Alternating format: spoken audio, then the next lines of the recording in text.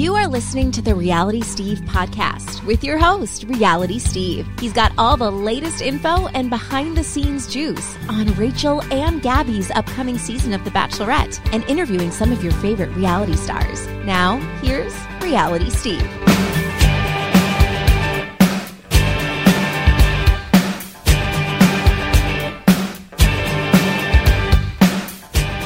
What's up, everybody? Welcome to podcast number 281. I'm your host, Reality Steve. Thank you all for tuning in. Great show for you this week. YouTuber, comedian. He covers The Bachelor in a lot of his YouTube posts, and he's got a comedy YouTube channel now. You've heard him before. Dave Neal is going to be on the show, and we've got a lot to talk about in regards to Bachelor Nation and a lot of our thoughts. So we will get to that momentarily. I wanted to talk about briefly, well, honestly, there isn't a lot for me to discuss right now going on in Bachelorette world. I don't have any new information. Like I said last week, I'm in the process of moving.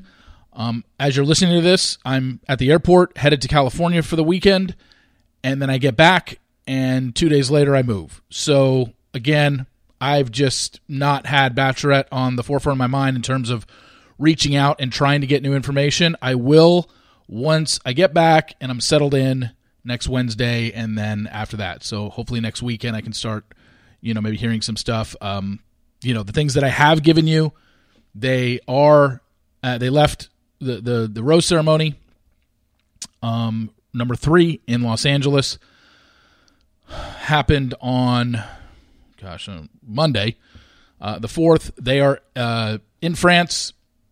As I told you, they're taking the cruise to France, and then the cruise will go to Belgium, and then it'll go to Amsterdam. And then we're at hometowns. So, so the dates in France will start today and go from there.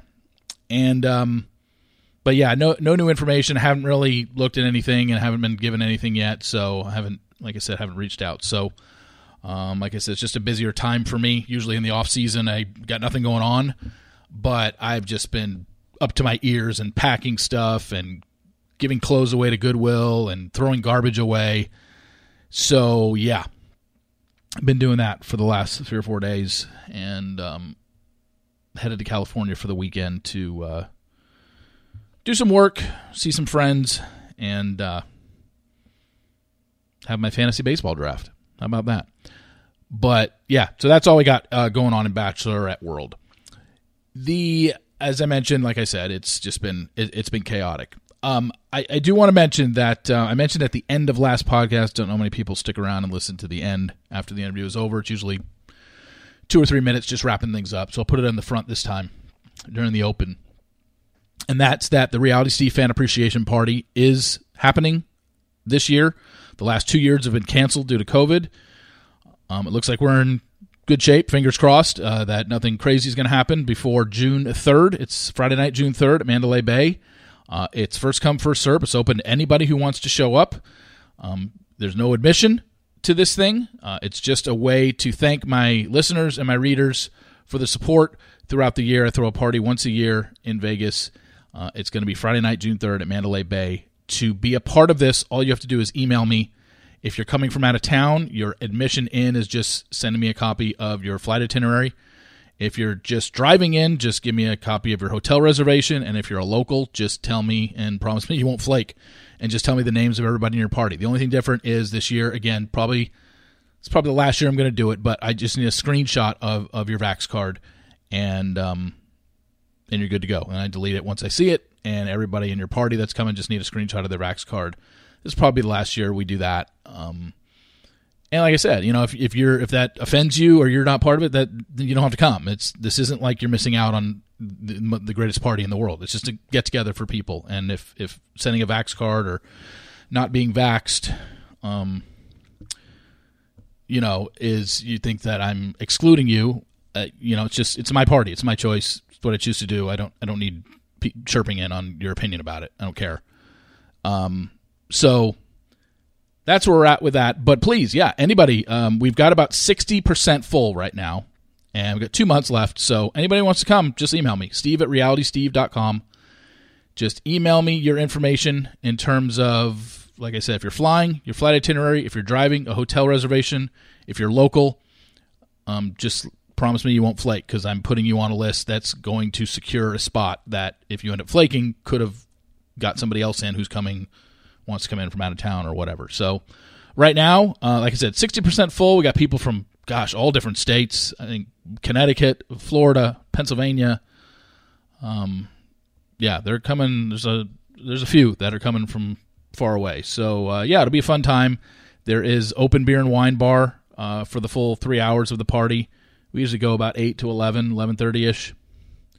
There will be some food there, bartender, and we'll have some prizes to give away through a raffle. So we don't do the trivia anymore, just because it just became too much of a hassle, and it's too loud in there, and everybody's screaming and yelling. And it's impossible to actually gauge who's not looking at their phone and looking up answers. Where I just basically did Bachelor and Bachelorette trivia, and just like, let's do a raffle. Pull a number, and everyone gets a ticket when they arrive, and pull a number, and you could win a gift card or casino chips or something that's donated. So yeah. But, that's where we're at with that. But if you want to be a part of it, like I said, email me at steve@realitysteve.com, and you can get on the list. Need about 40% more to fill it up. Before we get started, though, got a new sponsor this week.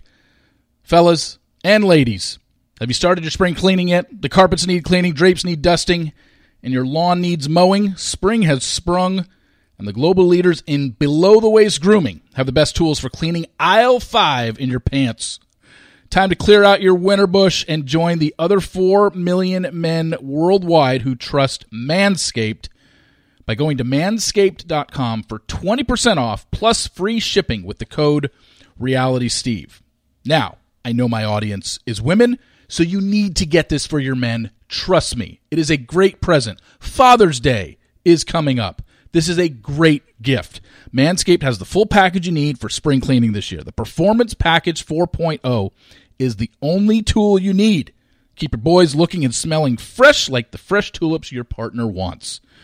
To start off your spring cleaning, use the Manscaped Lawnmower 4.0 trimmer to get the most precise shave on your hedges.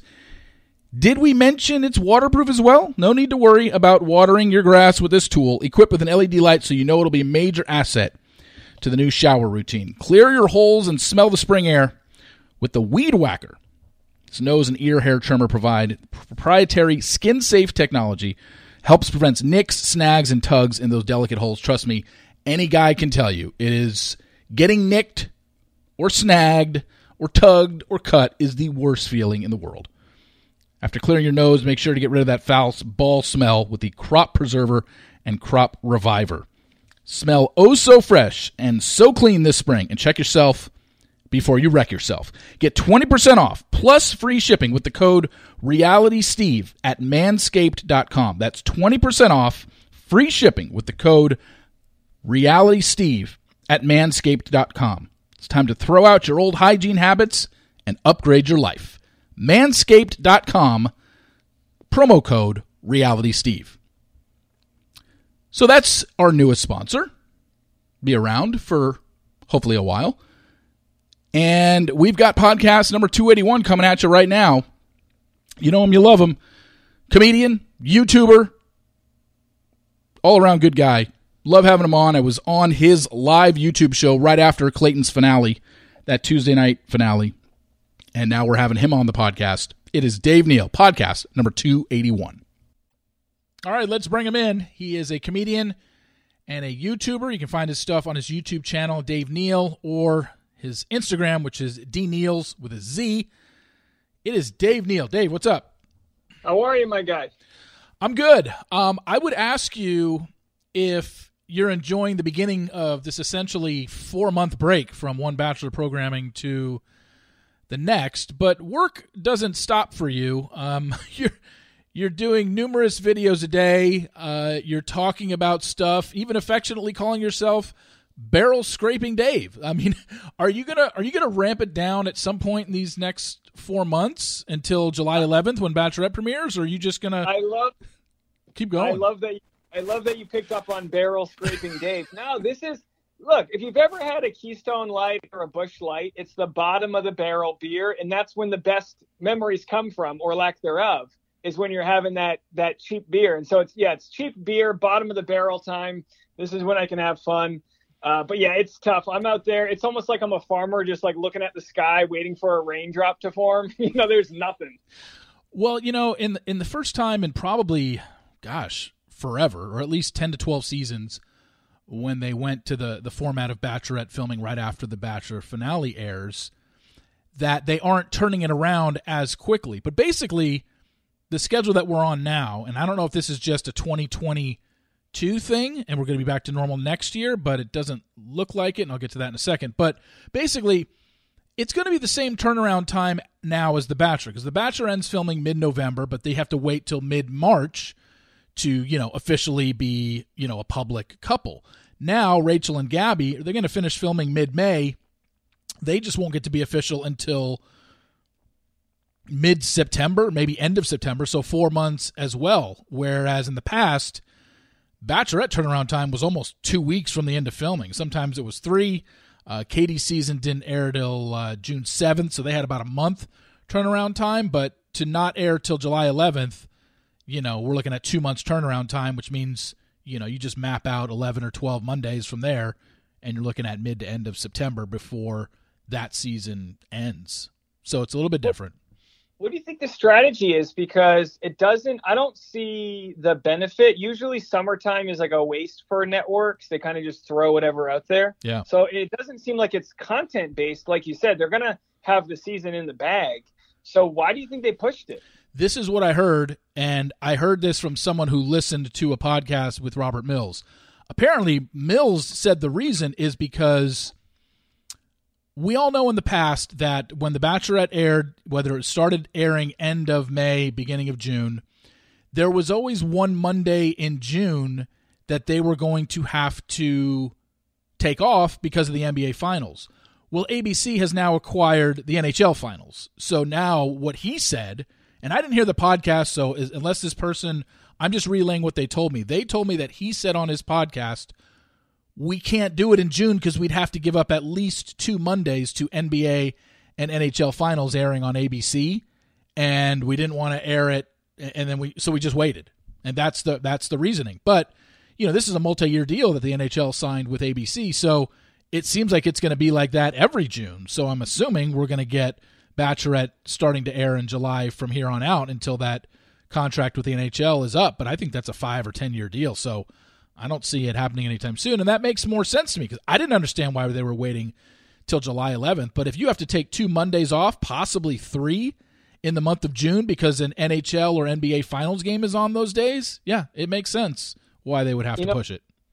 I kind of like watching the slow death of traditional media, but is there one person that watches the NHL and The Bachelor? All right, so we live, everyone pretty much either watches a digital version of network TV anyway. Everything's on demand. We have ability to have 1 billion channels, and yet ABC is holding on to this coveted old school, watch it on broadcast TV.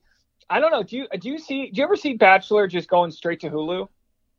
I think it'll go to a streaming service at some point. Yeah, when network TV is, we already know how much it's dying in general, but when it becomes completely obliterated, and I want to say that it's going to go away at some point, but still, I just can't see NBC, CBS, Fox, and ABC just going away and not having channels and not having network television and everything is on streaming. I don't see that, but at least not in the near future. I'm talking 5 to 10 years. Maybe 30 years down the road we're at that point, but they're always going to run network programming. And I guess ABC is just like, look, The Bachelor is Mondays, and people know this show, Bachelor and Bachelorette, from Monday nights. And if we can't air it on a Monday night because we're airing an NBA final game or an NHL final game, we'll wait. And certainly sounds like that's what they're going to do. And like I said, that came from Robert Mills' own mouth, according to a reader who emailed me who said they listened to it. So if I'm relaying it wrong, blame the person who emailed me because I didn't listen to what he said, but I don't think that they were off in what they said because that actually makes sense to me. I'm like you when it comes to vetting things. It's like, how far down the rabbit hole can we go? There's so much content. There's so many storylines. If someone tells me something, I'm like, all right, I'm going to run with this as fact until proven otherwise. Yeah. We've got this. and sometimes I've done that, and it's bit me in the ass. But yeah. Well, obviously there's scenarios where that's not going to work. But like if I get someone's name wrong or spell something wrong, it's like, all right, that's just going to be more engagement when people correct me in the comment section. But yeah, like I don't think the show should ever get away from the weekly format, because I think that the speculation of what somebody meant, those 6.5 days between episodes is great. That's why I've had a hard time with like F-Boy Island and some of the other shows, because they dump 5-6 episodes at a time. Everyone's at a different place. There's no common denominator like The Bachelor, so yeah. I'm glad they got that. But I watched the show on some bootleg stream. I watched some Florida Network's version so I can catch so I can watch it on East Coast time from Los Angeles. So like I think most people will watch it however they can get it, and if that means it's broadcast TV or Hulu next day, it's like sort of irrelevant to me. Yeah, I think the Monday thing and having a week and only once a week, it is different than these other shows. Whether it's Love Island, which dumps an episode every day, which already got booted off CBS and is just going straight to streaming. We're not going to see it on CBS this summer. To the Are You Hot? I was thinking of Hot or Not or whatever, which was years ago. Which was a Mike Fleiss show, by the way. Which, if you go Google the TV show Are You Hot, or is it Hot or Not? I think it was called Are You Hot.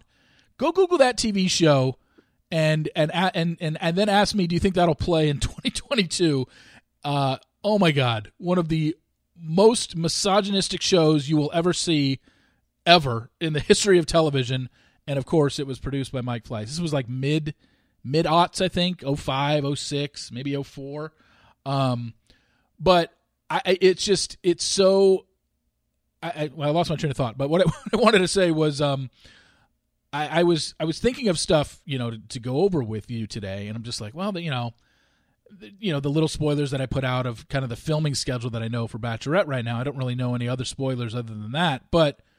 Then, I go to your YouTube page and I realize, there's plenty of stuff to talk about because there's so much going on. Not major stuff, but you said there's a story going on with everything. So the first thing I wanted to talk about, and I haven't talked about this. You did a video on it, and I didn't watch your video on it, so I want to hear your take again, and I'll give you mine. Is I somewhat knew about the Kaitlyn and Jason prank from last year. I knew that I didn't know the full details of it. I knew that she got him really good, and it was like you posted something on Instagram that you need to take down right now, and she basically had him convinced, I think, that he had posted her nudes or his nudes or something like that. Right. It was a really good prank, and then I saw that he got her back this year, and I thought, those were two great pranks. I give credit to both of them. My thinking now is there any way on April 1st, 2023, that either of these two get the other one? There's no way, right? Like, they've each gotten each other once. It was so damn good. They involved other people. April 1st rolls around next year. There's no way that Jason gets Kaitlyn or Kaitlyn gets Jason, because they have to have it in their head. Anything I get told today, I'm not going to believe, right? There's no way. Yeah, so I think you're right. And I think, well, first of all, I think what makes them so great at pranks is their reactions. It's like when you watch David Blaine's, I think that's his name, his Magic, right? You're watching the reaction of people, because that's what's really cool, not like whatever sleight of hand. So Kaitlyn and Jason are both single-handedly the best, most energetic reaction people. Like, when it comes to this, it's just mind-blowing, sort of enjoying them getting duped. I think the key to a good April Fool's, which I would never do this to my fiance. The anxiety she would feel, it wouldn't be worth it. Not in a million years. But I think that a good April Fool's, you need to plant it weeks in advance. Mm-hmm. And then the punchline, the payoff comes on April 1st. Because then by that time, you're already like caught, you're like all in. Now, if Jason pulled that one off and it was actually on April 1st, then that's great, because that was, did you watch the video or no? Of him getting Kaitlyn this year? When she went on the fake podcast with Clayton's friend? That one? Yeah. Yeah, I watched it.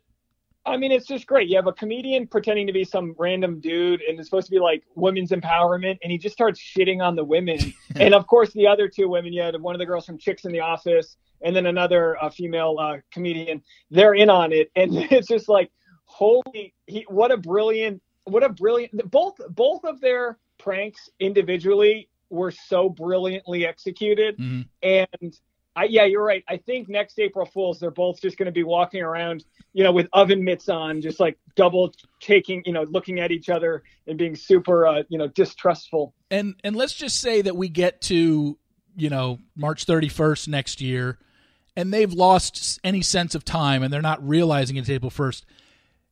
Jason has enough followers and fans, and Kaitlyn has enough followers and fans that they're going to inform them, hey, don't forget tomorrow is April 1st.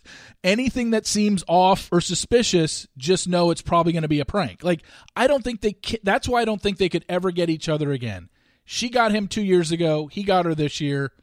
I think it's done. I'd be surprised if either one of them could pull it off on the other one, just because we know what day it is now, and we know it's a big day. Even if you planned it in advance, it's happening on that day, and I just think you would know, because as we know, when it comes to pranks like this, if at any point Kaitlyn says, no, this is April Fool's, and Jason keeps pushing with it, no, it isn't, and then eventually tells you that it is, no, that doesn't work. It's you have to be this person is completely stunned, and it can't go on for a while. It could go on for a few minutes, and that's how he got Kaitlyn this year. But yeah, they're so good that I could see them teaming up, and I don't know if they've, like, I would watch a show that's punked with them and only Bachelor contestants, alumni, and then they just pick off one person at a time like a sniper. And of course, if you don't air the episodes yet, and you hope people keep their mouth shut, you could probably get a full season out of it with all the different storylines, and because what's beautiful with Bachelor contestants, all the alumni, is Kaitlyn's, she's on the Mount Rushmore. She's definitely top 5. You could definitely make an argument for top contestant of all time. And anyone will do anything to get in their good graces. Anyone will do anything to build equity and get in with Kaitlyn Bristowe and that power couple, that they could probably really get a lot of people to walk off the ledge as far as pranks go. I would love to watch that. Oh, I for sure. I think they could, now that you bring it up, and after watching these 2 pranks the last 2 years, they could absolutely get a Bachelor person weekly. And, obviously don't post it until they've all been filmed. Yeah, I think it's something they could easily do. And now, granted, it wouldn't have to be on April 1st. It would just be a punked show where they get somebody. And Kaitlyn could easily do it in regards to her podcast, where she has somebody on and, the questions go sideways, or, during it, ABC contacts Kaitlyn during the middle of the phone call. Like, it's very easy for them, because like you said, Kaitlyn is Mount Rushmore on this show. So a lot of people in this franchise would have no problem going on her show and then just kind of taking it from there, whatever that prank may be. But yeah, they can easily pull it off. She's so successful, and he is too in his own way, but she's so successful that you really get to see, obviously she's got a great personality. She's open. She's got so much authenticity, but I give so much credit to her for using her following to continue to build, new branches, new revenue streams. I see this laziness that happens with some Bachelor people. And I'm always super critical on my channel of the lowly produced, Bachelor Zooms. You have Bachelor Nation. I don't know what they're worth. They're owned by ABC, owned by Disney. And they don't even provide like professional microphones to Becca Kufrin and to all of, they have some quality, some microphones, but like they don't have a Bachelor doesn't have a dedicated podcast studio. If I were in charge of that, I'd have a dedicated studio in LA, Nashville, New York, Chicago. And, it doesn't mean you have to like own and operate the whole studio. You just have a place that you do your studio time, you rent it out kind of like a musician would. It's so not expensive to do that. And yet they just keep serving this audience, this slop, poorly produced audio, video.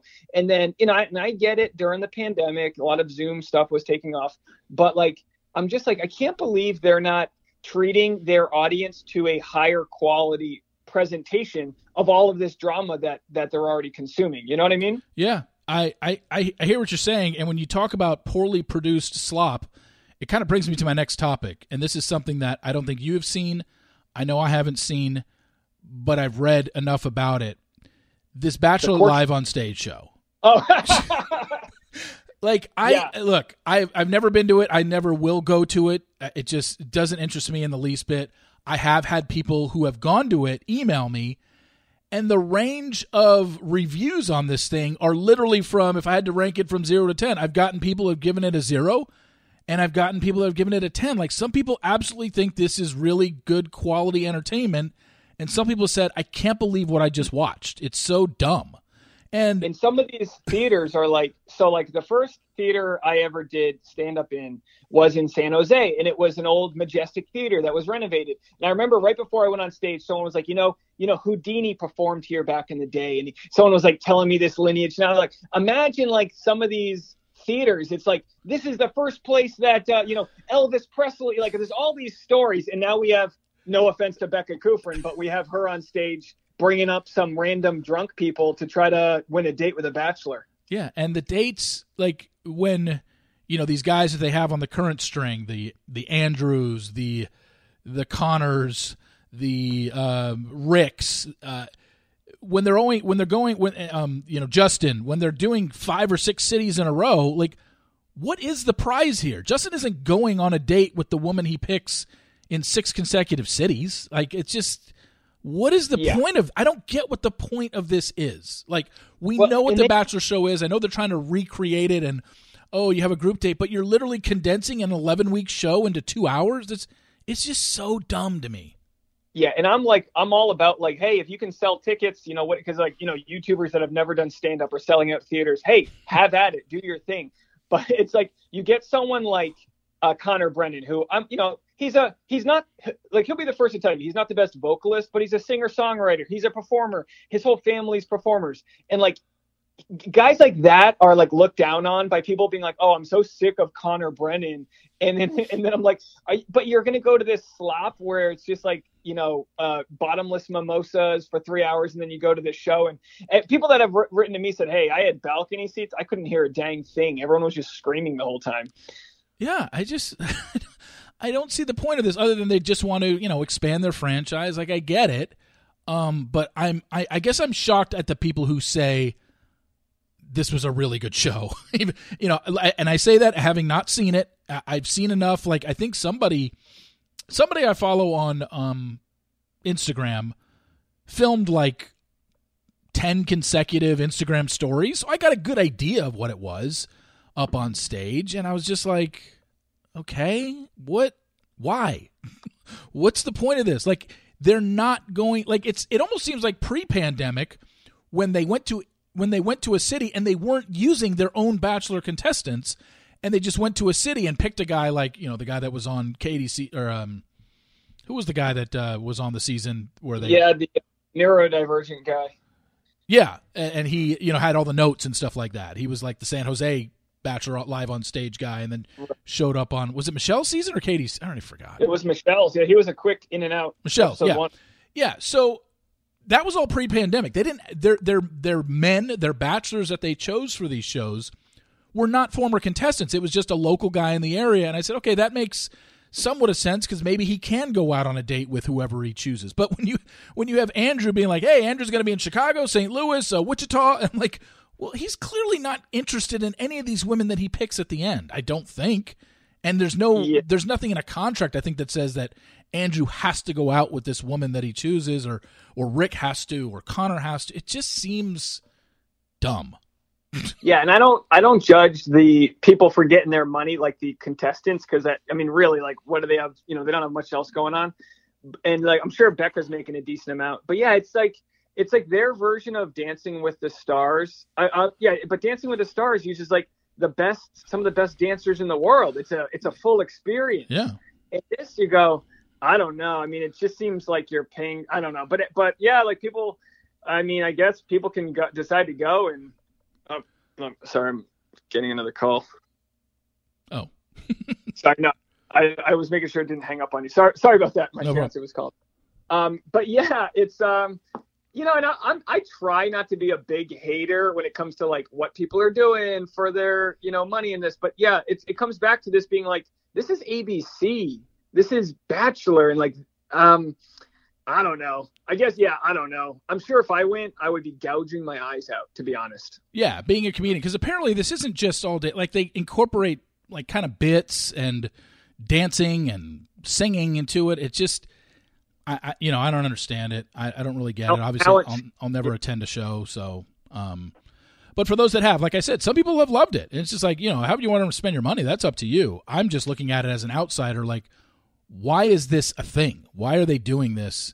What's the point other than, I guess, just keeping the Bachelor name out there? I guess I don't really know. I don't quite understand it. But hey, if you attended, let me know like your thoughts, and maybe I'm missing something, and let me know. And which brings me to my next point. You brought up Connor, and as we know, like a couple weeks ago, I had been given information that led me to believe that Connor was going to be on Gabby and Rachel's season, and he's not. And I just wanted to ask you this, just out of curiosity. Connor ended up getting a lot of shit for this. Just got a lot of hate online because I had said Connor's going to be on the show without offering any sort of opinion on whether I thought what him being on was going to do. I didn't really care either way. I was just reporting what I believed to be true. And then I started getting, some hate, like it's my fault that Connor's getting hate. And I just, I took a step back and I'm like, is it my fault? I mean, obviously what I reported ended up being wrong, but I think that's way different than reporting, like the Jenna story, which I completely fucked up on. That, and literally calling a woman, a gold digger and saying she's got a sugar daddy is, I think, on a completely different level than saying, hey, Connor's going to be on Gabby and Rachel's season, period, end of story. That ended up being wrong versus what I reported on Jenna Cooper, which ended up being completely wrong. Like, am I missing something? Was this my fault that Connor got hate, or, if it is, let me know. First of all, no, but I can understand that he can't. I mean, it's tough because for him, it's like there's when there's so many microaggressions coming from a segment of Bachelor Nation. It's always like, who do you even get mad at? You want to punch the punching bag, but you can't see it. It's coming at you in all directions, and it's because of your story. But your story isn't the reason Bachelor Nation is so toxic. So yeah, you did nothing to stoke a fire that already existed. And I guess it's up to people to reckon with how abusive this anonymous fan base can be. And it's just a segment of them. But I love this. The psychology of the Bachelor audience is interesting because it's small enough that contestants take it personally. I know I sure do. But it's big enough that people feel like they can just say what they want, which is oftentimes just horrific, psychopathic stuff. Connor then did get a bunch of praise once he shared all the hate he got. But I hate that you have to share all of the negativity for the positivity to roll in. It's just like a really tough place to be. But hey, I mean, if you have a lead that you believe in to be accurate, like you're sort of like, if you were wrong 15 times in a row, that hurts your business. You're not trying to be wrong. Like, what's your sort of feeling when you do get it wrong? Because obviously people like to dance on the wrong spoilers, but you get more right than you get wrong. So what's your feeling when you find out that that's not true? Yeah, I mean, and I tell you, to this day, I still would like an answer as to why the information I was given didn't end up being Connor's on the show, but I can't get into it, and I don't want to. I don't want to share it because I don't want it possibly to lead to where I got this information from. But yeah, I'm still kind of scratching my head because I really did think that was solid enough information. It's not like, oh, he was seen in L.A., so I just assumed he was. No, it was a lot deeper than that. Because someone emailed me and said, I think you should vet your stuff a little bit more. Just, maybe you thought he was in LA and it has to be more like, no, trust me. I wish I could share it, but I can't. So that's where we just kind of, there isn't much more I can add to the story as to why the information I was given, I believed that it led to Connor being a contestant on this season, but it wasn't. And so we just kind of move on from there. But I think that he, when he first, posted, I was just like, okay, well, I'll just wait. I think the biggest mistake I made was I posted that the day before filming began. I posted it on Friday. Filming began that Saturday. I should have just waited until Sunday or Monday because nobody was going to come out with that anyway if he was a contestant that early. I should have just waited until the filming had started because then you're just going to get a definitive yes he is, no he isn't, and that's where my mistake was. But in terms of getting it wrong, yeah, I don't want to get anything wrong. I don't want anything I put out there to be wrong.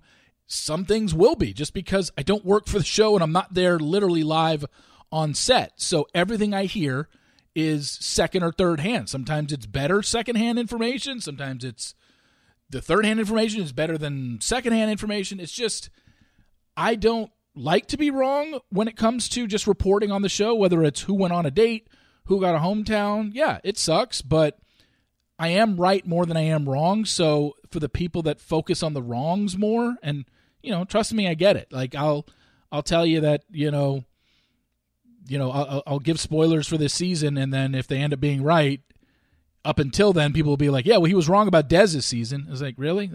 You're going back to 2014, like to show a wrong spoiler? Like, yeah, I mean, and I've been wrong since then. I'm very well aware of that and acknowledge it, but I still get that. Like, well, you told us Dez wasn't engaged to anybody, and she was with Chris the whole time. It's like, yeah, okay. How long does that get held over my head when I've given you so many more right spoilers since then? So anybody who focuses on the wrong ones, I just think doesn't like me and just wants to troll and just wants to continuously point out stuff that's wrong when there's so many more right things, you know?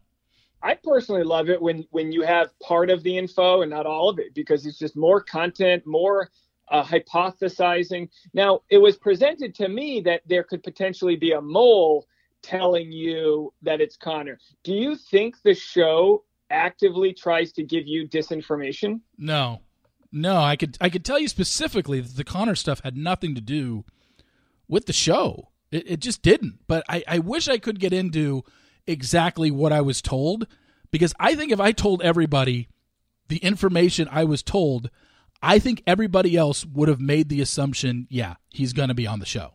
Like, but I can't get into it because it would compromise something, and you'd be like, oh, I kind of know who might have told him that, and I don't want to get into that. But trust me, I'd still like to know the answer, like what I was told. I want to know more about it, but I don't think I'm ever going to get to that point. Hell, if Connor contacted me, I don't think I would ever tell him what I was told. If he ever says like, hey man, why did you think I was going to be on the show?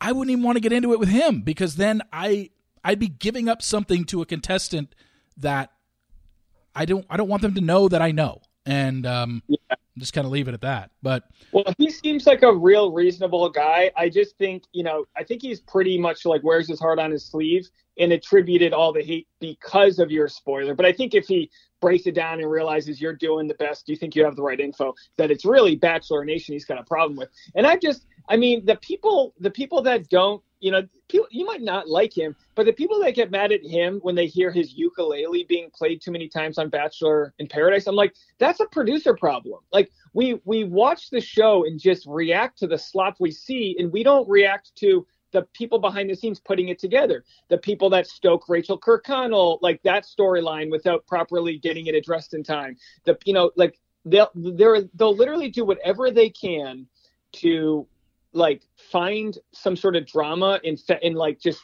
throw gasoline on it, and then the audience will just get mad at a Connor or Brennan for just being him. And I was surprised. I had no idea that many people disliked him in the franchise, or enough to just throw hate his way about why are you being on the show, or what's the point? Why Connor? Oh, he sucks. I had no idea that was going to be a thing. Like I said, I was just reporting that he was on the show. If I absolutely would have understood it would be, why are you stoking the fire, Steve? If I chimed in with, what the fuck is this guy doing on the show? Go away, take your ukulele and go play somewhere else, or what? Yeah, but it wasn't any of that. It was just, and then I saw people commenting on my own Instagram saying, again, you're not taking responsibility for what you did. I'm just like, it's like pointless. It's like pointless. It's like, why even say anything about anything anymore? Because, well, I would say most of the hate for him that came out from what I saw was based on his appearance. So there is a double standard that this doesn't exist everywhere, but there is for sure a double standard amongst like the trolls and the bottom feeders and the negativity out there, like that they'd rather have a guy like Thomas who's 6'6" and jacked than a guy who's 5'10" and buff to his own abilities. But I totally believe that people look at it from their own dating sense and go, oh no, not Connor. Ugh, gross. Yeah. And then they'd rather, have a guy like James with who's, all these other people are fine. I don't mean to pit them against each other, but it's like so hypocritical when people show some hate. To that point, let's just say that my story that Friday was, hey everyone, I heard that Tyler Cameron's going to be a contestant on Gabby and Rachel's season. Do you think the reaction would have been the same? Fuck no. They would have been jumping up and down in throwing parades in the street if I said that, and I believed that to be true. Because it's Tyler Cameron, And everyone's different, and I always get in trouble when I make gender stereotypes. But men, women, and everyone in between, we do look for a certain type of physical appearance. That might not be the only thing, but the show casts probably guys on average is 6'2". I'm 5'10" on a good day. I would be the runty little guy in the show, where in real life I'm just a normal, average-looking guy. It really is sort of like a fantasy that they show that isn't necessarily what normal people look like. Especially with the women, of course. There's been a lot of accusations of not promoting different body sizes and this and that. But it's almost like we pretend that doesn't exist. The last short guy I can think of on the show, I think his name was Alex, was 5'6", and they kept him around a little bit. But they don't get taken with. There's not much credibility there when it comes to who they're selecting. Because physical attraction is probably one of the first things you get to know about someone. The show only shoots for a month, so you start with physical, then you get to are they charming, and then you get to what are their values, and it slowly works down the list. And the only people that I think would have had a problem with Connor are just looking at him as a guy that they don't see compares to some of these other bro-y types.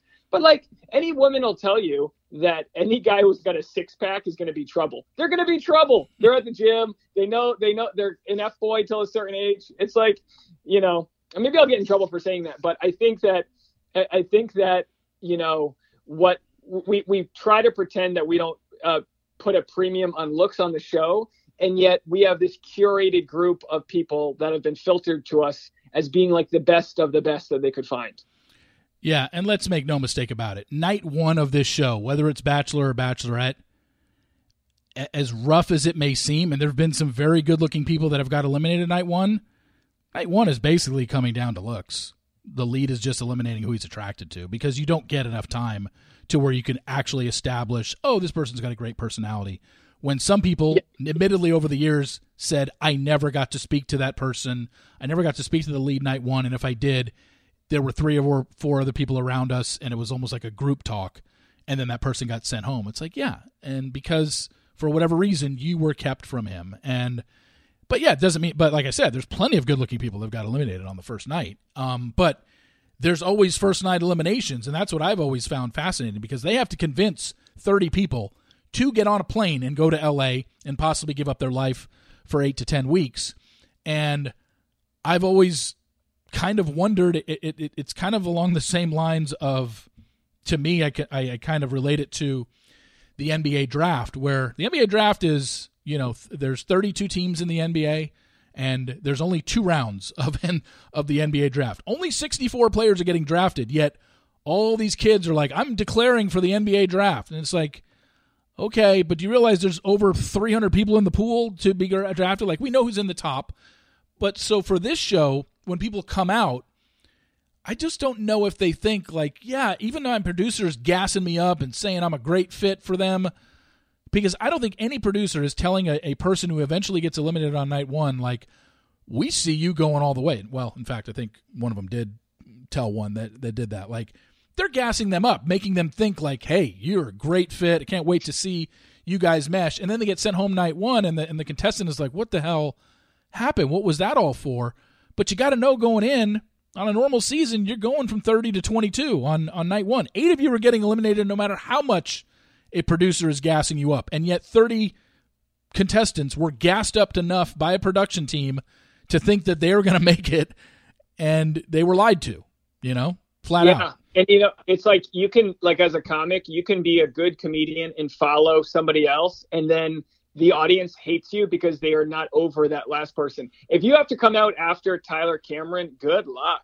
Yeah. Good luck coming. You're coming out after some of these contestants, and you're just like, hello, their blood's still flowing, thinking about somebody else. There is a bias, obviously, with the casting process in that they're casting people that want to be on the show. They're casting people that have been nominated by their brunch group. They're casting. It's kind of, and I might have mentioned this before, but it's like how Saturday Night Live a couple of years ago was getting in a lot of heat for not having enough African American players on their squad on SNL, comedians. And they were like, well, look, we're just picking from all the potentials, but all they were doing was going to these improv these improv troupes, which is people who can afford to not work, pay $600 a course. So they were finding all of these like rich white guys when in fact there were plenty of other comedians. They just weren't looking for them. I look at that the same way with the show, where like, I don't think the show, like, I think they've proven to be sort of lazy with their casting process.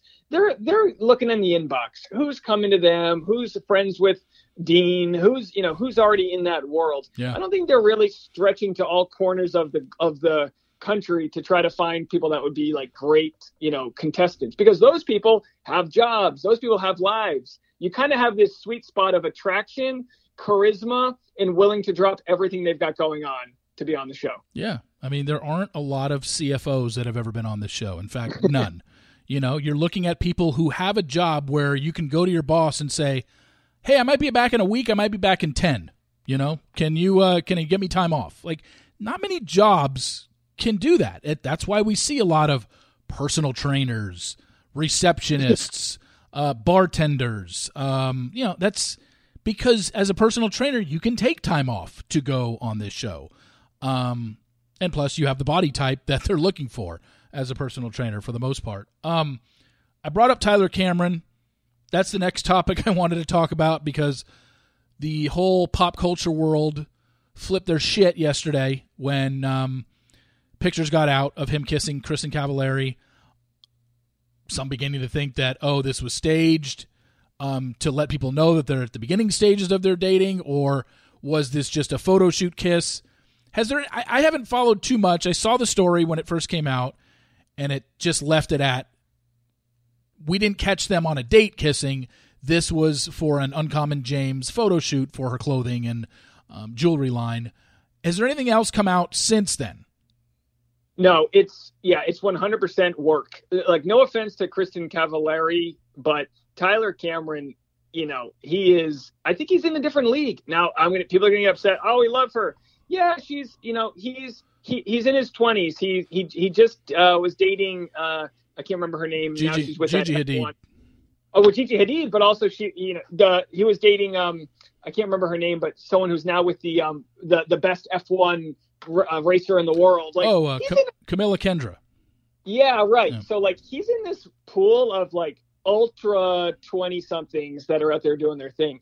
The show could never afford him back. Yeah, I'm sure it cost him at least $1 million to get him back. And Kristin, she hired him, and which, good for them. And the way I look at it, though, it's like when Adam Sandler hires the biggest A-list actress to be in this movie. It's like in no real world would that actress date Adam Sandler, the normal guy. It's because he wrote the movie and he gets to pick who stars in it with him. And it was just some cheesy photo shoot for whatever her jewelry company is. Why she needs Tyler Cameron to sell earrings, I don't know, but I'm all about it. Good for her. So they're not dating. I'm asking you. They're not dating? That's a no? I'm going with no, but I don't, I could be surprised, but I'm going with no. Yeah, so am I. I mean, based on the story and then just based on, I wouldn't put it past if she did date him. I don't know.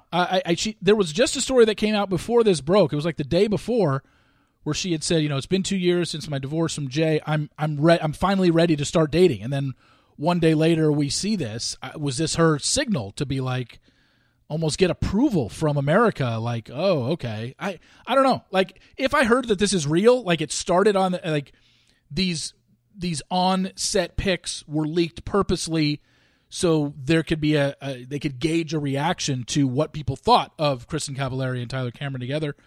That wouldn't surprise me because I know tons of celebrities who leak PR pics on purpose to gauge reaction.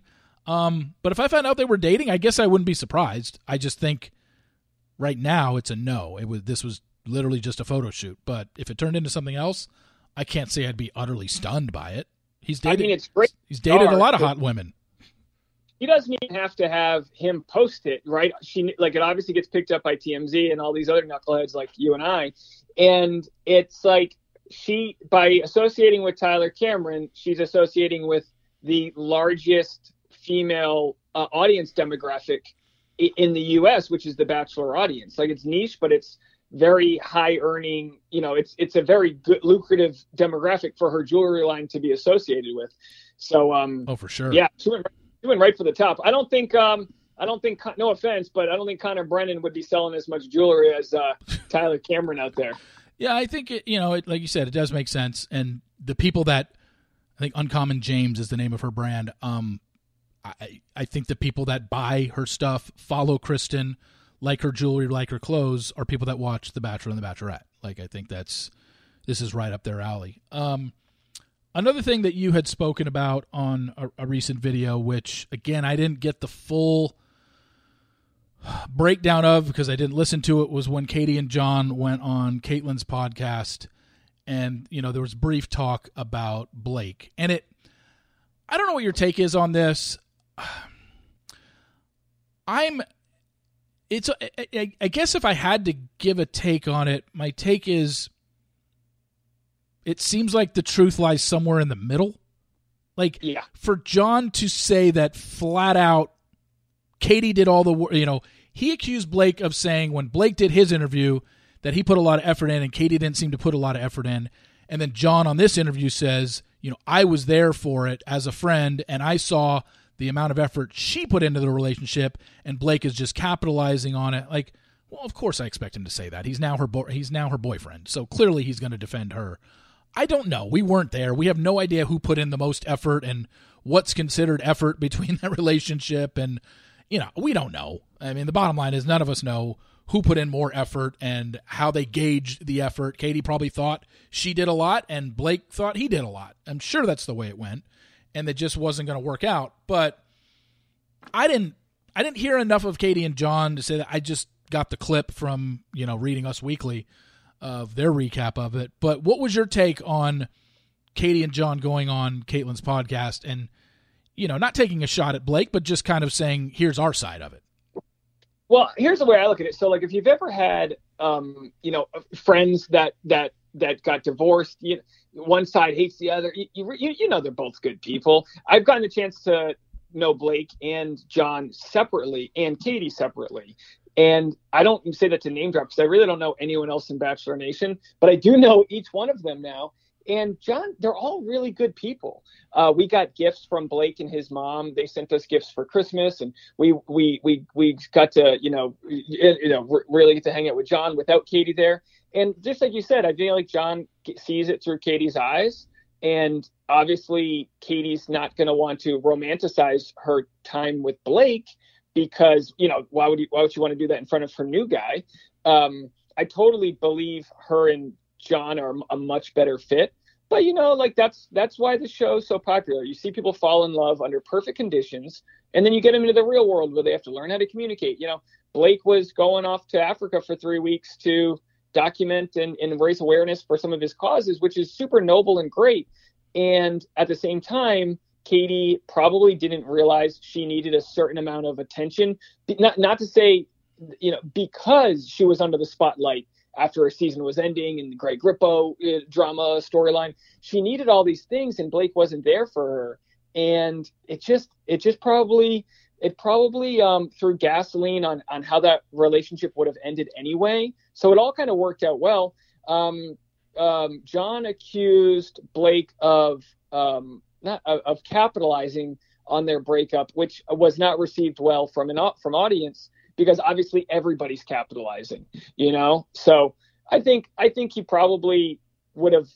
I think he was well received as a whole on the podcast, but I think people that are fans of Blake weren't going to win any sympathy for John on his side. But like you said, they both,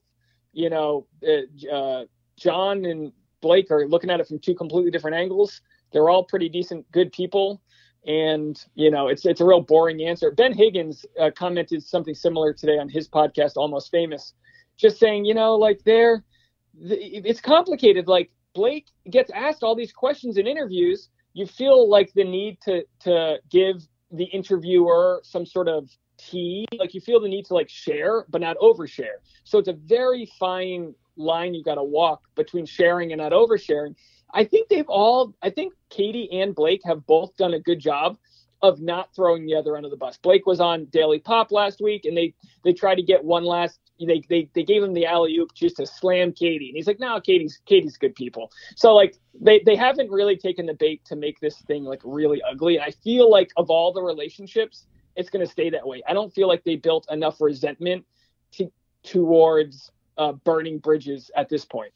Yeah, were they together even were they together? Is 6 months long enough to really build a giant resentment towards the other person? I don't really think so. When Caitlyn does a kind of exclusive and kind of dove into, this was maybe a month ago, her breakup with Sean, theirs makes more sense. They were together, 2 or 3 years? 2 or 3 years of, engagement, and she was able to dive into, he did not make me feel a certain way, and this is what he did. Katie and Blake were together for 6 months. It was a fling.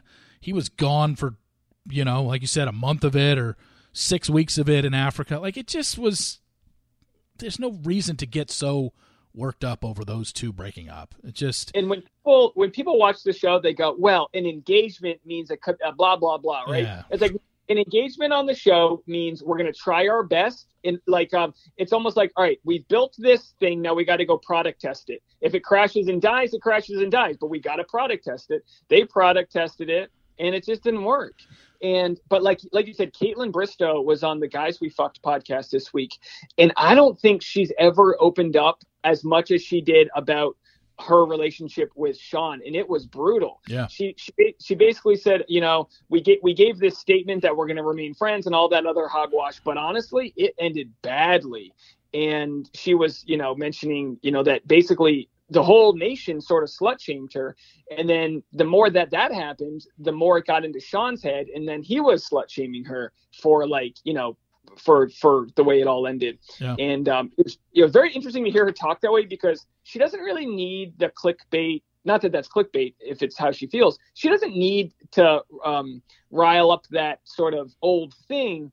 But I think she was so comfortable with the co-hosts of Guys We Fucked that she just talked about it. But yeah, pretty interesting. I mean, that's one of the most brutal sort of breakups, I think, from Bachelor Nation that I think will continue to unearth stuff, because I'd have a hard time believing that he's not going to respond in one way or another to that. Yeah, maybe he will at some point. And, there were a lot of things, again, I hear a lot of things on this, franchise, and I had heard a lot of stuff while that relationship was going on, and none of it was positive, but, I didn't run with it. I just, let it be. But just based on the stuff that I was hearing at the time, never in my mind did I ever think those two were going to get married. It just didn't seem like it was going to happen. And then obviously they broke up, and she's now kind of, slowly let some stuff out that, I'm not sitting here saying I already knew, but things that I had heard through the grapevine from people in the Nashville area that may or may not have known one or both of them. You just hear stuff. Yeah.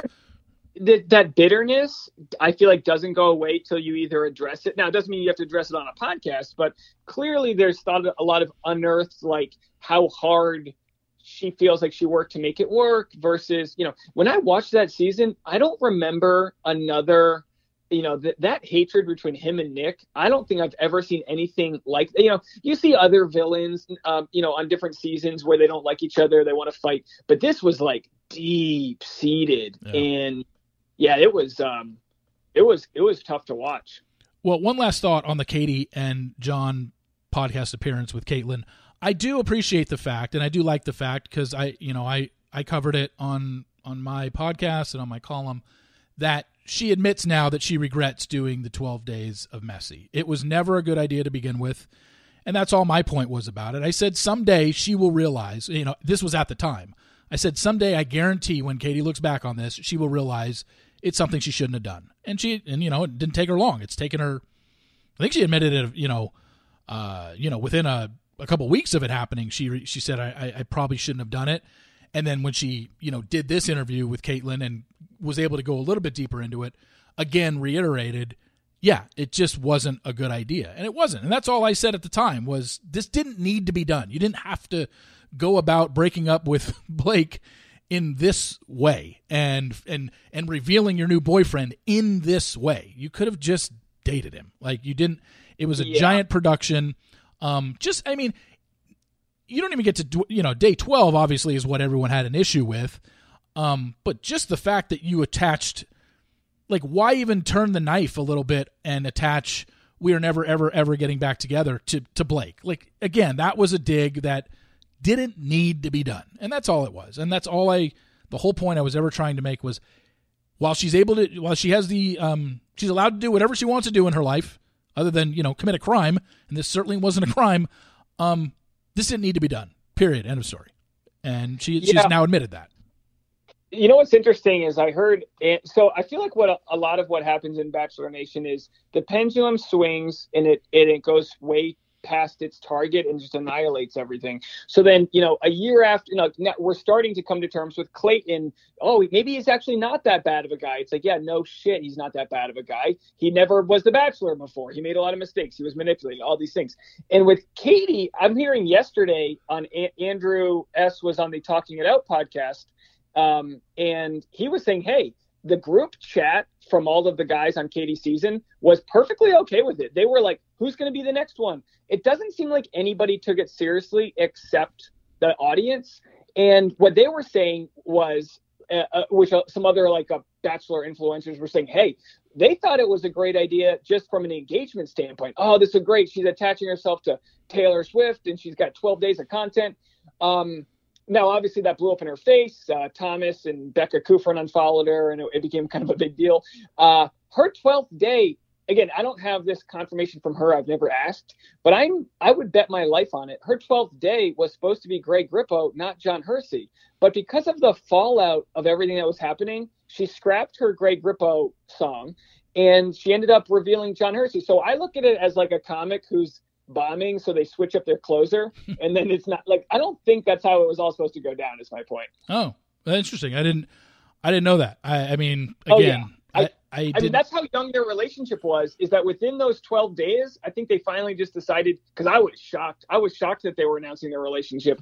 But I think at that point she was like, all right, everything else is going bad. Let's just give some good news out. And of course, it wasn't received well. But I think anyone with a rational thought process on how the dating process goes understands, like, look, it didn't work. She dated a guy for a couple months in Blake. It didn't work out. Move on to the next guy. Now, obviously, dedicating songs, in that way, people are going to read into every single lyric. I don't think that was her intention. But yeah, I could see it going either way with as far I could see her pulling it off, and it obviously didn't go in that direction. Maybe if her last relationship with Blake had a little bit more time, I don't know. But yeah, it was good for content, that's for sure. It just seems like with that whole reveal and just doing it in general, it might have just been like she didn't understand the magnitude of Bachelor, even though she was the Bachelorette and was on Matt's season as a contestant, that maybe she still didn't understand the magnitude of. You got to understand that everything you do is going to be magnified by this audience. And I don't think that she really understood that a breakup so soon and then revealing a relationship so soon after an engagement breakup with Blake, where you say respect our privacy and within 3 weeks you're revealing your new boyfriend. It just seems like she just didn't take that into consideration, which is it's a mistake. It's not like, oh my God, she should be burned at the cross for it. She made a mistake, Yeah. So it's just, she misread the situation. Sure. Yeah. It's kind of like I think we've said this before. It's like if they choose some random guy from the stands to play quarterback, and then you wonder why he got strip sacked. You go, well, he didn't know that they were going to blindside him and blitz him and do all these things. When it comes to I keep on bringing Clayton back, but just as an example, as someone who's just naive to the whole process, you think, I mean, I have jokes that I'll tell on stage and they bomb, and I'll be like, you'd think I'd know after 10 years what's funny or not. You'd think Katie would know that 12 Days of Mess wouldn't go over well. You'd think that Clayton would know not to tell the chick and the ladies that he banged up. You know, you would think all these things, but these are adults with pretty smart brains trying their best and still failing. It just goes to show, as audience, we don't know how difficult it is and all the scrutiny that comes from every decision. But it certainly is a unique audience because, you know, we wouldn't be here if the audience was so blasé about like, all right, yeah, everyone's trying their best. And I remind people that, but boy, do we like to shine up the old pitchforks. Well, the last thing I wanted to talk about was I went live with you the night of the Clayton finale, night 2. And we talked about things at that point, and now we've got a little more clarification because Clayton and Susie have done numerous interviews.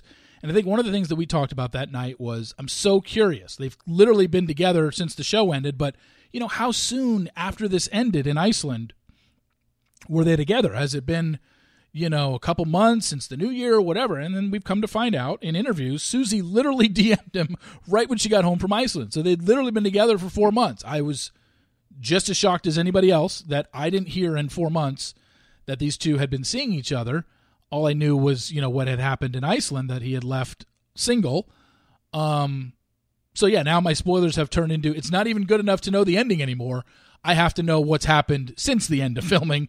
And, you know, some seasons I'll be able to get it, and some seasons I won't. But to hear the Susie and Clayton interviews post-show, has anything stuck out to you in terms of what they've said, either Clayton or Susie, or any information or tea that they've spilled that you're like, okay, now something kind of makes a little more sense? Well, I mean, as far as I know, right, she slid into his DMs like the second they got back, and it just goes to show what some home cooking and a good night's sleep will do. I mean, honestly, it shows how much producers can manipulate situations where, like, they're away from their family, they're in this other random place, they're sitting in a room without, you know, cable news, whatever. And then all of a sudden they get back to their life and they're like, hey, how are you? Oh, I'm good. How are you? And then they start talking, like they said, 5 hours a night for days on end. And they look like, I mean, look, you know, a lot of these relationships don't work. They look like they got the right sort of deal. He's going out of his way to move into Virginia Beach. It looks like it'll be a blast. She's a wedding videographer. He's going to be doing probably a lot of fitness influencing. It looks like they have a chance to kind of like do their thing and monetize it in a way that's a little unique for Bachelor Nation, because they're not just like a banker becoming an influencer. They've got their own little thing going on. He's doing her TikToks. He seems like a really nice guy, and he probably was able to deal with a lot of the adversity because he dealt with a lot of adversity being a walk-on college football player turned professional football player. I mean, he played pro for 2 months. A lot of people go, oh, geez, he barely even. It's like, listen, if anyone's ever tried to do anything professionally, you understand that that's like, you know, huge to go from JV, his junior year of high school, to making it in the professional level. So he's obviously got a lot of thick skin from this experience, and I'm enjoying watching them make TikToks together and do their thing. And we're seeing, again, a side of him that we probably didn't see under the stressful situations of the show. Will they work out or not? I mean, I wish them the best, but again, who knows or really like expects that at this point. There was, although, I'm going to tip my tongue about them. As far as, I wanted to ask you a question, if you don't mind, because it's been about a year since you and I probably first talked, which is crazy how fast this year's gone by. Yeah. I was really curious to ask you, because a lot of we talk about bitterness with like Caitlin Bristow's relationship, and there's a lot of bitterness when people on this show either get canceled or they get sort of, you know, the Bachelor Nation hates them, then doesn't hate them. Do you think that you were treated fairly, from like the exposing of your past tweets a year later? I mean, it's tough to say because it was always because of what happened and the way it came out. You know, the past writings came out on Becca's podcast. and she was reading all my past writings, Becca Martinez, and it seemed like all the hate I was getting was from that segment, like her fans that clearly never read a thing that I had written any time in the last 4 years, because all those writings were 2016 or earlier. And it's like they didn't know that I didn't write that way anymore. And I didn't have that same thought process. And they had never listened to a podcast where I had Meredith Phillips on, who talked about being sexually assaulted on set, and I handled that with kid gloves. And, dealing with Craig Robinson being, almost killing himself and almost hanging himself on a chair, trying to kill himself. And the numerous interviews I've done on my podcast over the years where I have given women a platform to speak. It just turned into this, my God, you hate women. And if you read those things from what I wrote with 2011 to 2016, yeah, that's what you would think. But it wasn't what I currently feel and currently wrote about. And so it was almost like the hate I was getting, I understood why I was getting it, because they were just hearing these grotesque things that I was writing. But I knew those people didn't follow me. And I knew those people currently weren't fans, and they were just lashing out because Becca was lashing out at me. Everyone that came to me during that time who had been a fan for a long time said, "Yeah, Steve, I know you used to write this way, but you've absolutely changed, and I've seen the change in you." So that's what those responses meant way more to me than just the attacks from Becca's fan base. I mean, that's because that's what it was. The Demi thing was a completely separate incident. That again turned into he does this with every woman. Yeah, it's just like, again, is it fair? Probably not, but it came with the territory of the way the stories were presented. No, I didn't do that with every woman that I've ever been associated with. In fact, Demi is really the only one that's ever, happened to like that. And I apologize for it, and it's never happened since then. It will never happen again. I made a mistake doing that. But so to answer your question, was it unfair? Probably, but I understand why I clearly understand why people had that, if that's the only introduction to Reality Steve that they had, because all my longtime fans came to me at that time and said, yes, you used to write this way, but you haven't in years. So we get it now. I think fans that you build over time will give you way more benefit than, like, say, someone like Brendan Moraes, who loses 200,000 followers because he built those off of nothing. But I only ask that because, having it been a year, I know when it's like under damage control, you're just trying to kind of put out fires. And then, I feel like, I know with personal relationships, I look back and I'm like, I still have bitterness about the way that I think I was mischaracterized or the way a situation went. And I asked you because, do you think that you empathize with villains more because you've kind of been villainized in your own way? I guess it's just maybe in a way, but it's still very different because the villains on this show, this is a television show. What I was doing wasn't, what I was doing is more real life. It wasn't obviously being televised. But I do think that the coverage of the villains since then has definitely been a little bit different on my end. And it's just like, look, I think we just have, as a whole, as a group of fans that watch this show, people that watch the show and invest time into it and do recaps on it, let's just start looking at things not so black and white is the biggest thing. It's just like, not everything is so black and white. Shanae was not a great person on this show. She didn't really seem to be a great person after the show. She certainly didn't seem to be a great person on the Women Tell All. But, and there's a very big but there, it doesn't mean that she deserves to get death threats for it and be told, called names. Just don't say anything, or just say, hey, come at her with some constructive criticism. And that's all my thing was with Shanae, same thing. It's just like, I didn't think she was a great character at all. The things that she said were totally uncalled for. But it's like, at what level do you stop?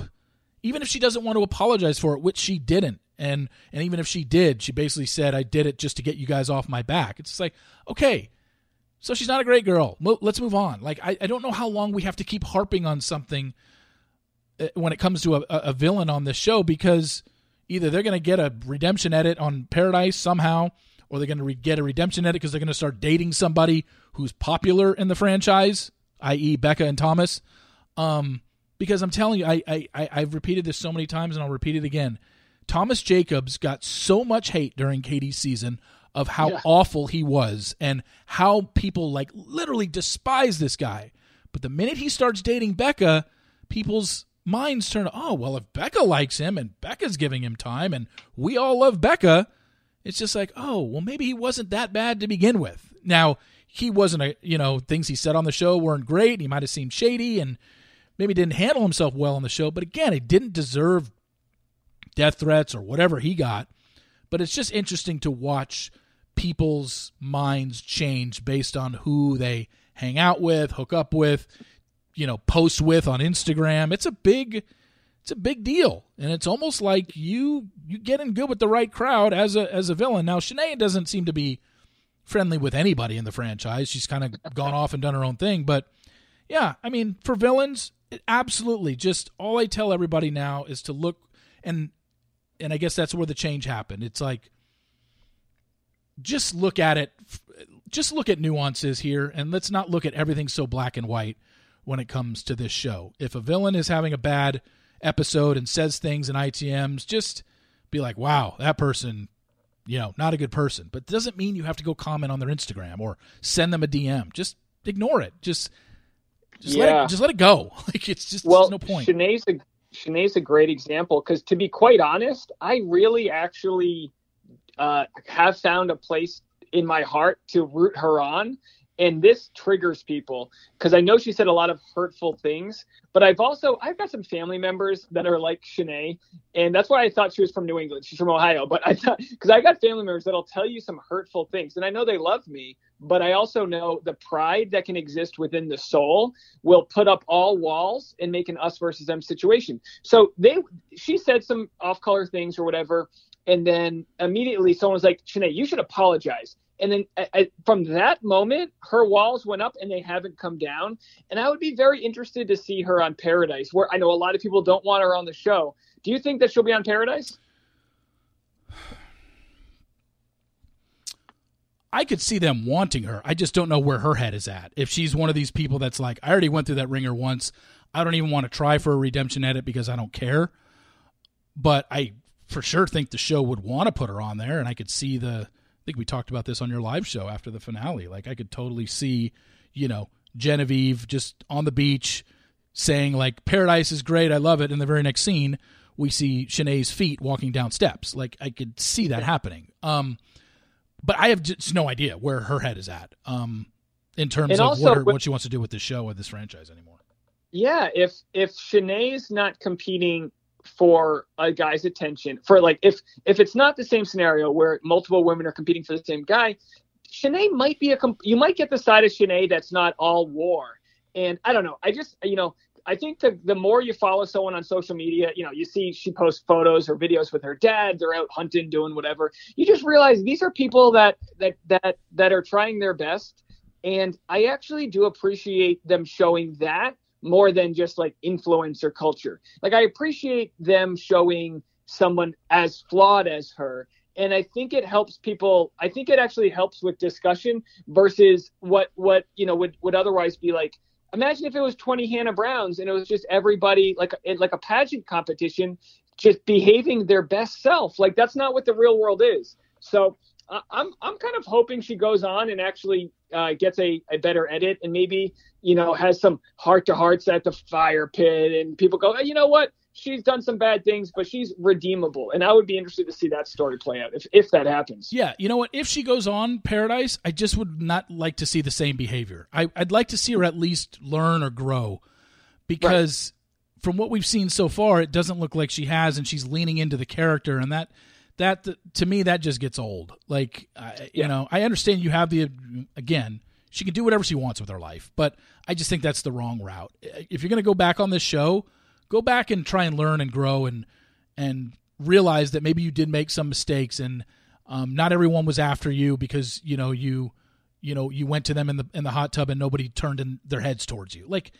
that's what her basis was on. And then to throw the stuff out about Genevieve and Aaron Clancy and at the Women Tell All, and then, what wasn't shown was, the see you next Tuesday comment about Elizabeth. Like, it just doesn't seem like she's learned or grown from any of this. And that's what's disappointing.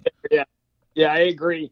It'll be interesting to see, what kind of, that was her, usually by the Women Tell All, Men Tell All, you get people that kind of, the dust settled, they understood where they messed up. And obviously, but at the same time, when you talk about her walls going up, and I'm no psychologist, obviously, but she was immediately like, she didn't get one word in. And it makes you wonder, like, everything bad that she did say doesn't make it right. But I want to see her in a scenario that's not with her walls up. I want to see her in a scenario where she's not defending herself and caught in like a fist fight. She was in like this mental fist fight, the whole Women Tell All.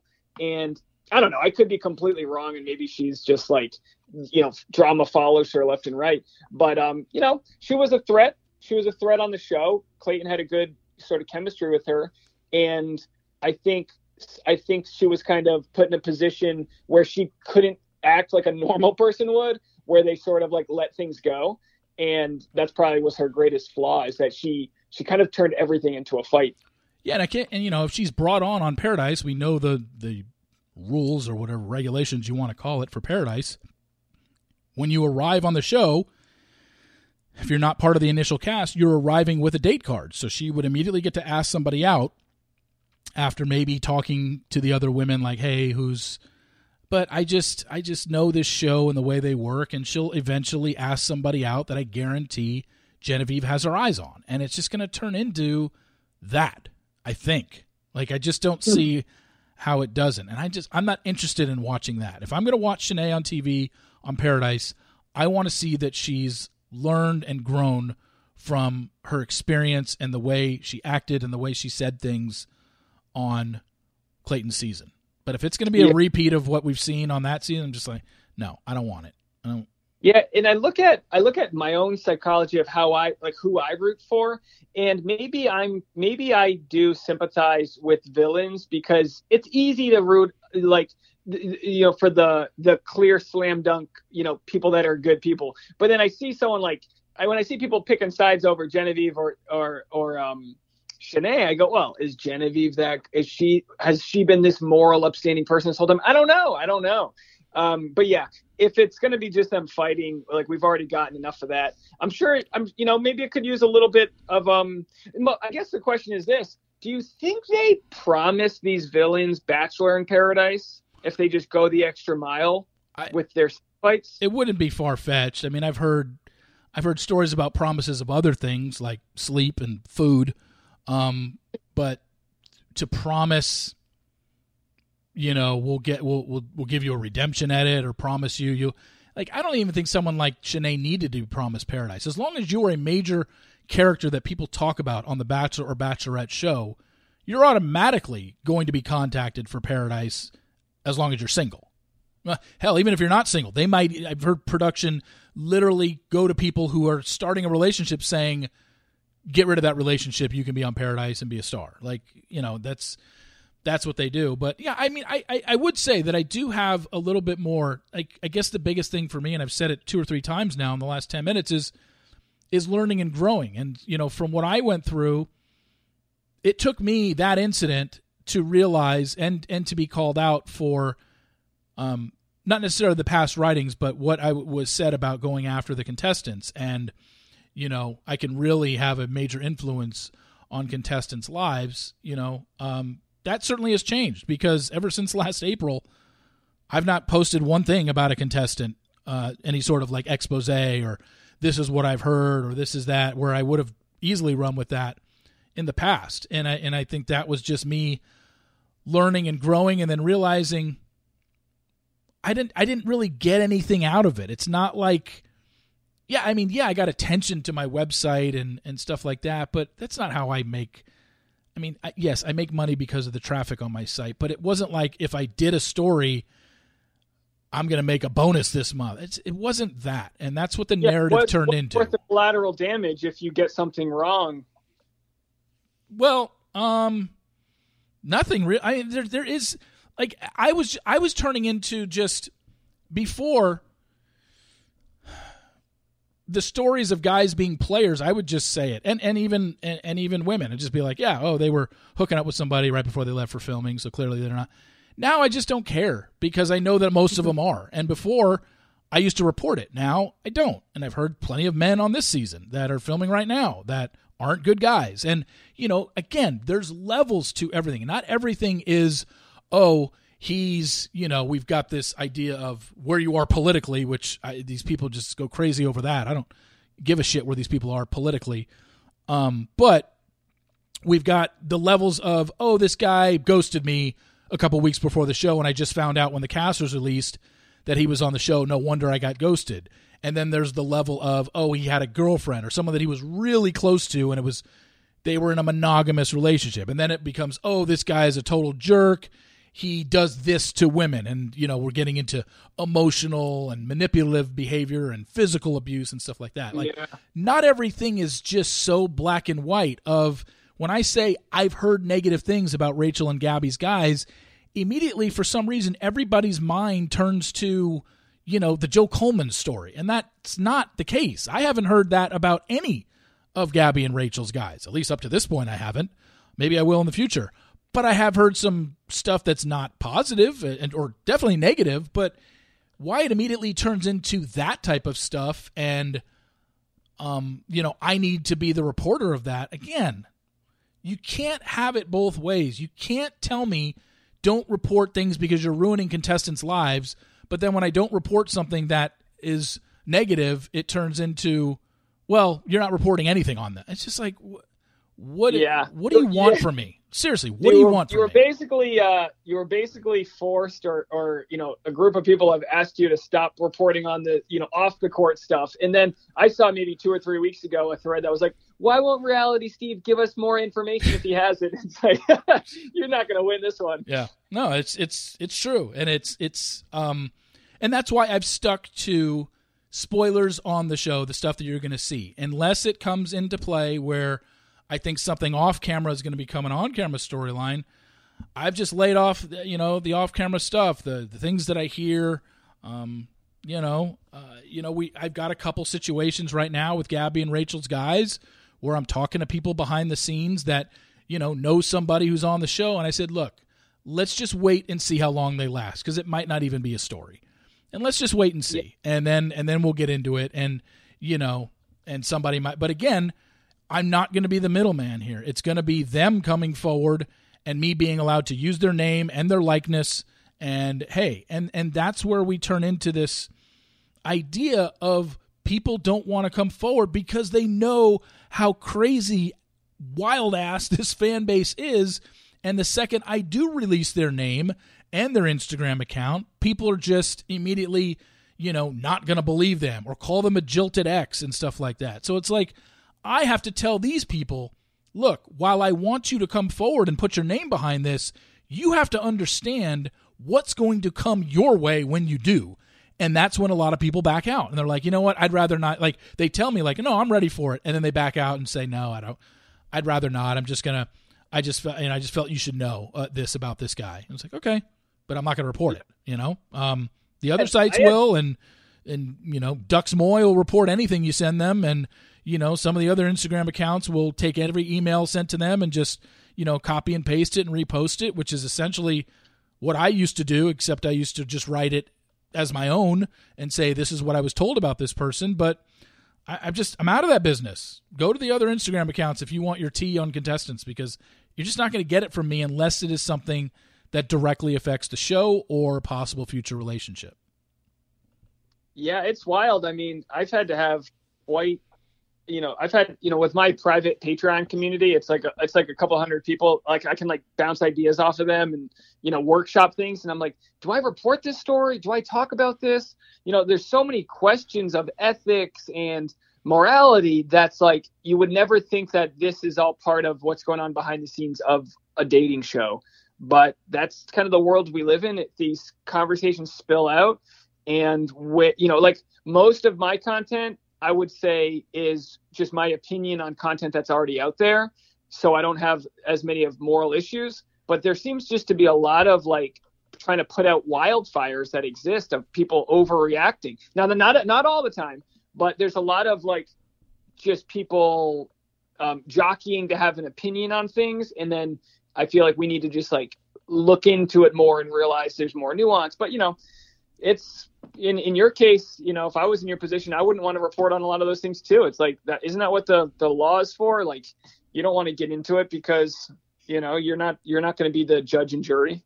Yeah. It took me obviously a long time to realize that. And again, when I did report it back in the day, I just didn't think I was doing what I was being accused of. And I was wrong. Because I was really affecting these people's lives in a negative way. And I was influencing a lot of people's opinions about these contestants based on what I reported. And I just don't do it anymore because I don't want that burden anymore. I don't want that on me. I didn't enjoy it. You know what's funny?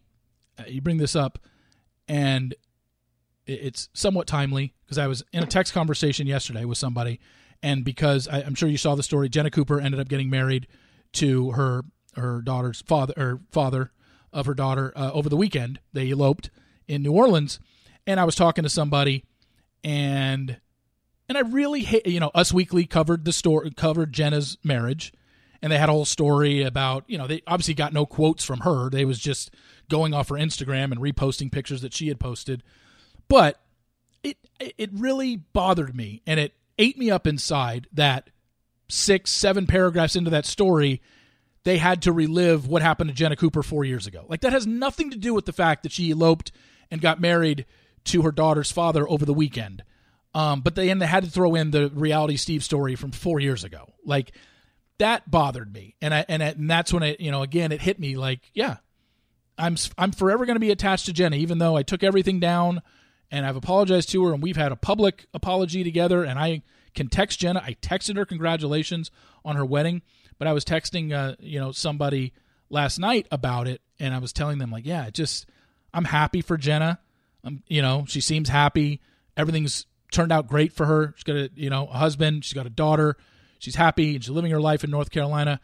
And yet, even in that story, 4 years later, 7-8 paragraphs down, they have to bring up, Jenna Cooper back in 2018 was engaged on The Bachelorette, and, and the sugar daddy was brought up, and I'm just like, that just sucks. And I hate that Us Weekly did that because it wasn't part of the story, the headline story, which was Jenna Cooper got married. Like, what does it matter what happened 4 years ago? That's not even that's not even an issue anymore. But because they're a tabloid, like, I get why they did it, but it doesn't mean I have to like it. And did anywhere in that story say that everything was cleared up and we've buried the hatchet and I can text Jenna congratulations on her wedding? No, that wasn't brought up anywhere in the story, and that's what bothers me. I mean, it's good. It's good that you feel that way, though, because that just shows that you do value that there are reactions to your stories, and you don't know until you know. You don't know until a situation that happens where she was a victim of a false story, and you were also a victim of false info that you believe to be real. And I know you don't play the victim, but that's kind of like, there was no malicious intent, and I can totally see that being a cautionary tale to something worse. That, I mean, you might not like that that's part of that story, and I get that, but boy, there could have been a scenario where you were put in a situation where someone, did self-harm because of a fake story, and it could always be worse. So I think that's a good cautionary tale. Yeah, and that's kind of why I got out of it. The Jenna and I, the reconciliation between Jenna and I happened right when the pandemic started. It was like it was around this time in 2020. So it's been 2 years, and really ever since then is when I've just kind of ever since then, I just don't do the stories that I used to do and these exposés and say all this stuff unless people want to put their name behind it. And because then it's on them. I'm just the outlet. I'm just the source, I'm just the source that's allowing them to do it, as opposed to if they just went on TikTok or Instagram or whatever. But nobody, I mean, look at how many exposés I've done since April since whatever it was, April of 2020. I've done 0. I've just stopped it. And it's because of the Jenna stuff. And I'm just not going to, unless somebody wants to come forward that comes to me and says, hey, I know this about this person. It's like, okay, well, if you want to share and put your name behind it. And did you get fallout from your conversation with Tayshia's ex? Because that was a very interesting conversation. Oh, yeah.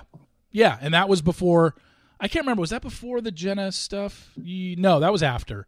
And again, that was, I only allowed that because he was willing to come forward. I never would have done hey, I talked to Tayshia's ex-husband and here's what he had to say. I never would have done that. I was like, you're coming on. And he's the one that contacted me. He wanted to come on with me and said, he emailed me. I did not chase after him.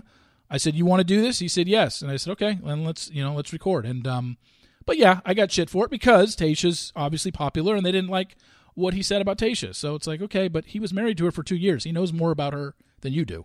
So he's allowed to speak. Well, you might not like what he said, but he's allowed to have his opinion of her and what he thought of their marriage.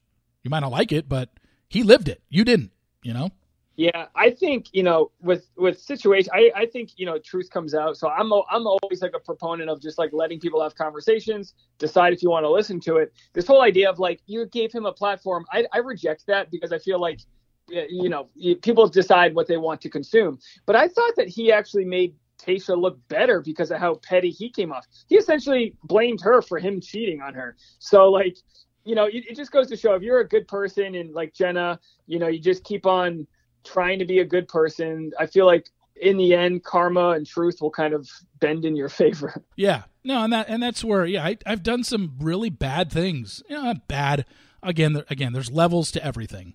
But I did some things that, on my site and coverage over the years that looking back on it, I totally regret it. And I shouldn't have done it. Jenna obviously being the biggest one. For sure. It's the biggest mistake I've ever made. It was awful. Seeing that she got married this weekend was great. Yet it still bothered me that, I had to be part of that story 8 paragraphs down. That bothered me. Right. And because I feel like that's not part of what your headline was, which was Jenna Cooper got married to her boyfriend. You don't have to rehash what happened 4 years ago because it has nothing to do with the current times. But they're a tabloid, and that's how you read any story on Us Weekly. The further you get down in the story, all they're doing is giving background information on who this person is. Because copy paste. Yeah, it's the worst. Yeah, and most of those stories are just, we're writing a story based on an Instagram post that we saw. They're not even getting any. There was no quotes from Jenna in that story. There was no quotes from Carl, her husband, in that story. It was just they saw that Jenna posted on her Instagram. She got married, so they decided to run a story on it and no new information. They offered nothing than what anybody couldn't have seen on Jenna's Instagram, So, But I get that's how stories are made nowadays because literally news breaks on Twitter and Instagram. That's where people are breaking their own news now, and that's what Jenna did. But, it sucked. And, I was just, like I said, I was texting with somebody yesterday. I'm like, I'm so happy to see this, but it is disappointing that I have to be in that story because I'm sure Jenna didn't want my name in that story or that 8th paragraph to be there or Carl. Like, why? It's not like she probably liked that. So, that's what sucks. But I guess I'm always going to be attached. But I was glad that her and I were able to bury the hatchet and almost get to the bottom of, who we think was,